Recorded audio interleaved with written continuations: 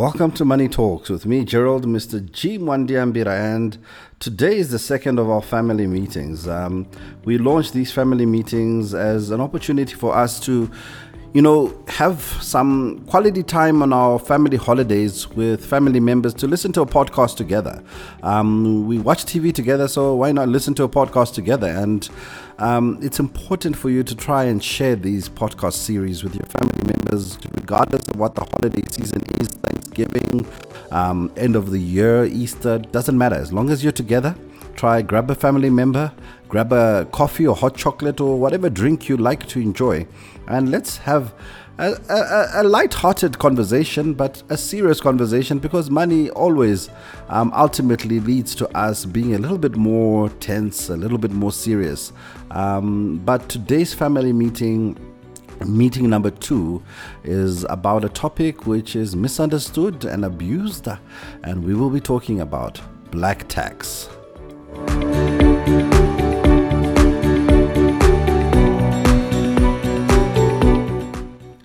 Now, the term black tax means different things to many people. I've done a lot of interviews, I've done a lot of conversations around what black tax could be or should be.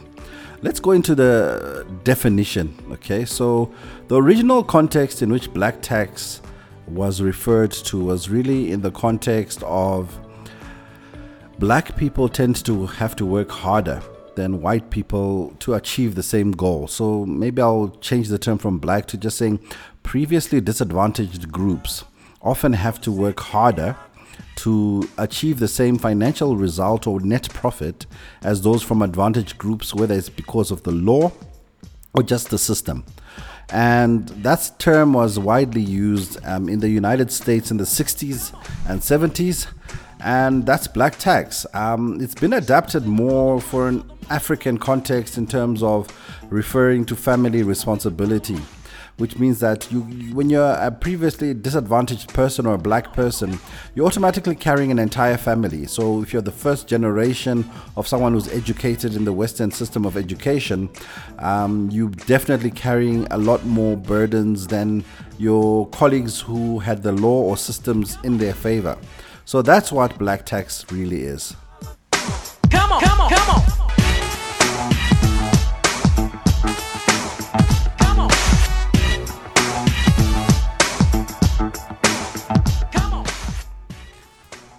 So in the context of understanding that black tax is a family responsibility, or it's really just that responsibility for family which we carry, and sometimes it's enforced by manipulation.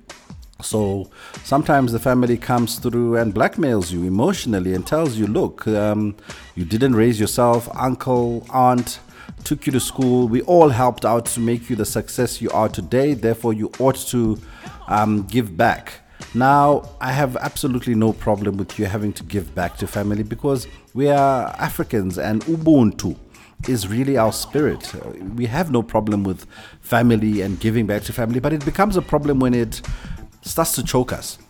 When it starts to be a situation where we can't function, or we are being blackmailed by even parents to do things which we financially cannot do. And I think that's the important part.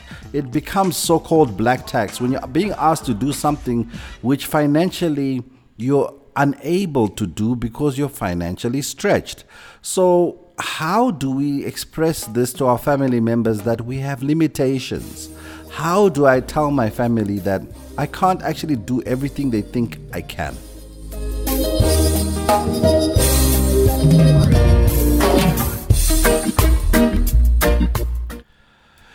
The first step of you being able to start disentangling the web of so-called black tax or abusive family responsibility is being honest. Part of the reason many families expect much is because when we told our family about our new situation or opportunity or success, sometimes we exaggerated. And sometimes it's those chickens coming home to roost where you told a lie, or you told them you earn more than you earn, or bottom line, you told them what you earn. They have no right knowing how much you earn. It's a private and confidential matter. Maybe you were young and naive, but by telling them how much you earned, you also automatically, by default, told them how much to budget for you. And often they forget about you. So you disentangle yourself by being honest and saying, guys, I don't mind helping, but this is the full extent of my help. And you must learn to say this little word very often. Now, as a family sitting around the family meeting too, hopefully, a few of you, say this word together. No. Again, say this word together. No. N-O. That short little word can help you to disentangle yourself. Now, learn to say to each other no when you can't. And that's not being stingy. It's being financially responsible and being financially accountable.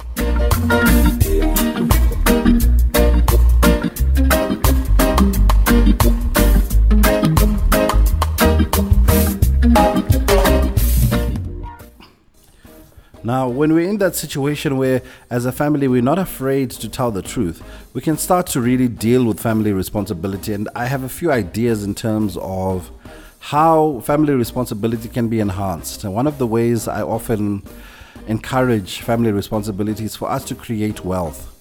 Let's not be families of consumers, but let's be families of creators. So, as we are gathered here, with the little resources that are available, how can we create wealth?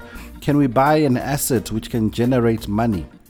Can we buy tables, chairs, tents to rent out for catering and activities in our local communities? Or if we are blessed with a few people who are successful, can we go into a business venture? I heard the other day of a family that went and they bought a borehole drilling rig. Yes, a drilling rig, a big truck which drills deep holes which bring water out of the ground. And for that service, they get paid handsomely, and together with a compressor and all the other kit that's required. And that borehole drilling rig goes around rural areas and it earns money for the family, and the family members can use that money for emergencies, and the families can borrow and put back. And these are some of the ways in which we can change this narrative of families coming together, from being a family of consumption to being a family of production. So even as we're gathered, maybe not just drink and eat senselessly. Let's have this tough conversation. Next year, how can we make money as a family? It's not a coincidence that in certain cultures, families are successful because they have doctors, lawyers, accountants. They have specific careers which are running through different family lines, and it's because it's by design. My parents can decide they want doctors, and my cousin's parents can decide they want accountants, and my other cousin may decide to be a lawyer. And guess what? We automatically create a spiderweb economy where we capture the money in our system, in our family. We give each other referrals, and we succeed and prosper together. And I think that's really why we've had this negative connotation to black tax. It's because often it has been used to refer to the one that's successful versus the ones that have not been so successful. So let's change the narrative. Let's create black wealth and stop claiming and stop wallowing in self-pity. Yes, the system was against us, but we can now change things by simply channeling our abilities together.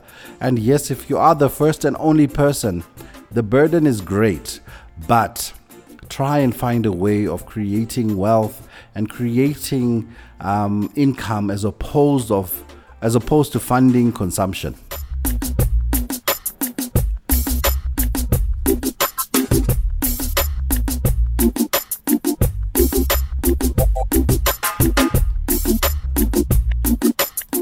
Now, some of us may probably say that, look, Gerald, it's easier said than done. You know, it's not so easy to make money. No, it's not easy, but it's possible. And it's simply possible because there are many creative things that happen. You can plant a seed in the ground. You plant one seed, agriculture, buy a greenhouse, grow some herbs, livestock. You can go into some of the new industries that are coming through. You know, there's even things like marijuana farming. Crazy as it may sound, it's a business.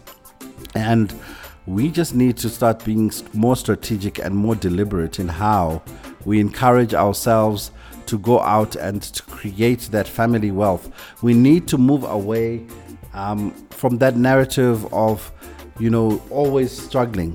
What we can always do now is be in a situation where we can actually prosper. And one of the reasons I know that prosperity is easy or can be achieved for previously disadvantaged groups or African groups is simply because prior to colonization, we had our economies which were functioning, and we had a Commonwealth system of money. And if you want to learn more about that, I'll probably say listen to the Commonwealth podcast.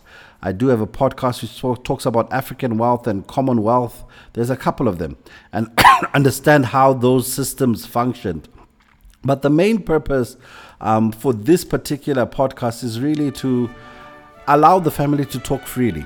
Are you that person who's feeling the burden of black tax in the family? And if you are, this is your chance to say, Malume, auntie, mom, dad, it's heavy. And this is your chance to try and tell them to give you a break to breathe.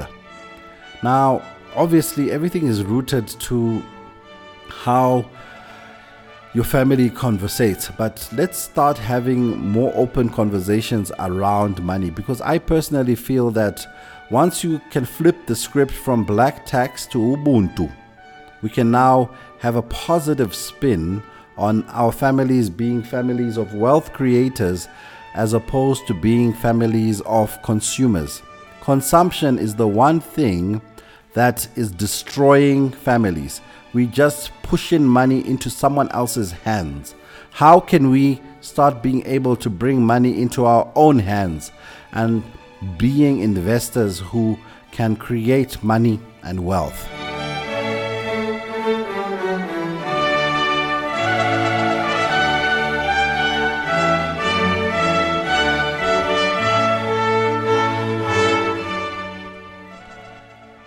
And the beauty of being able to conquer black tax is that once it is conquered, you can start being able to discuss things like generational wealth.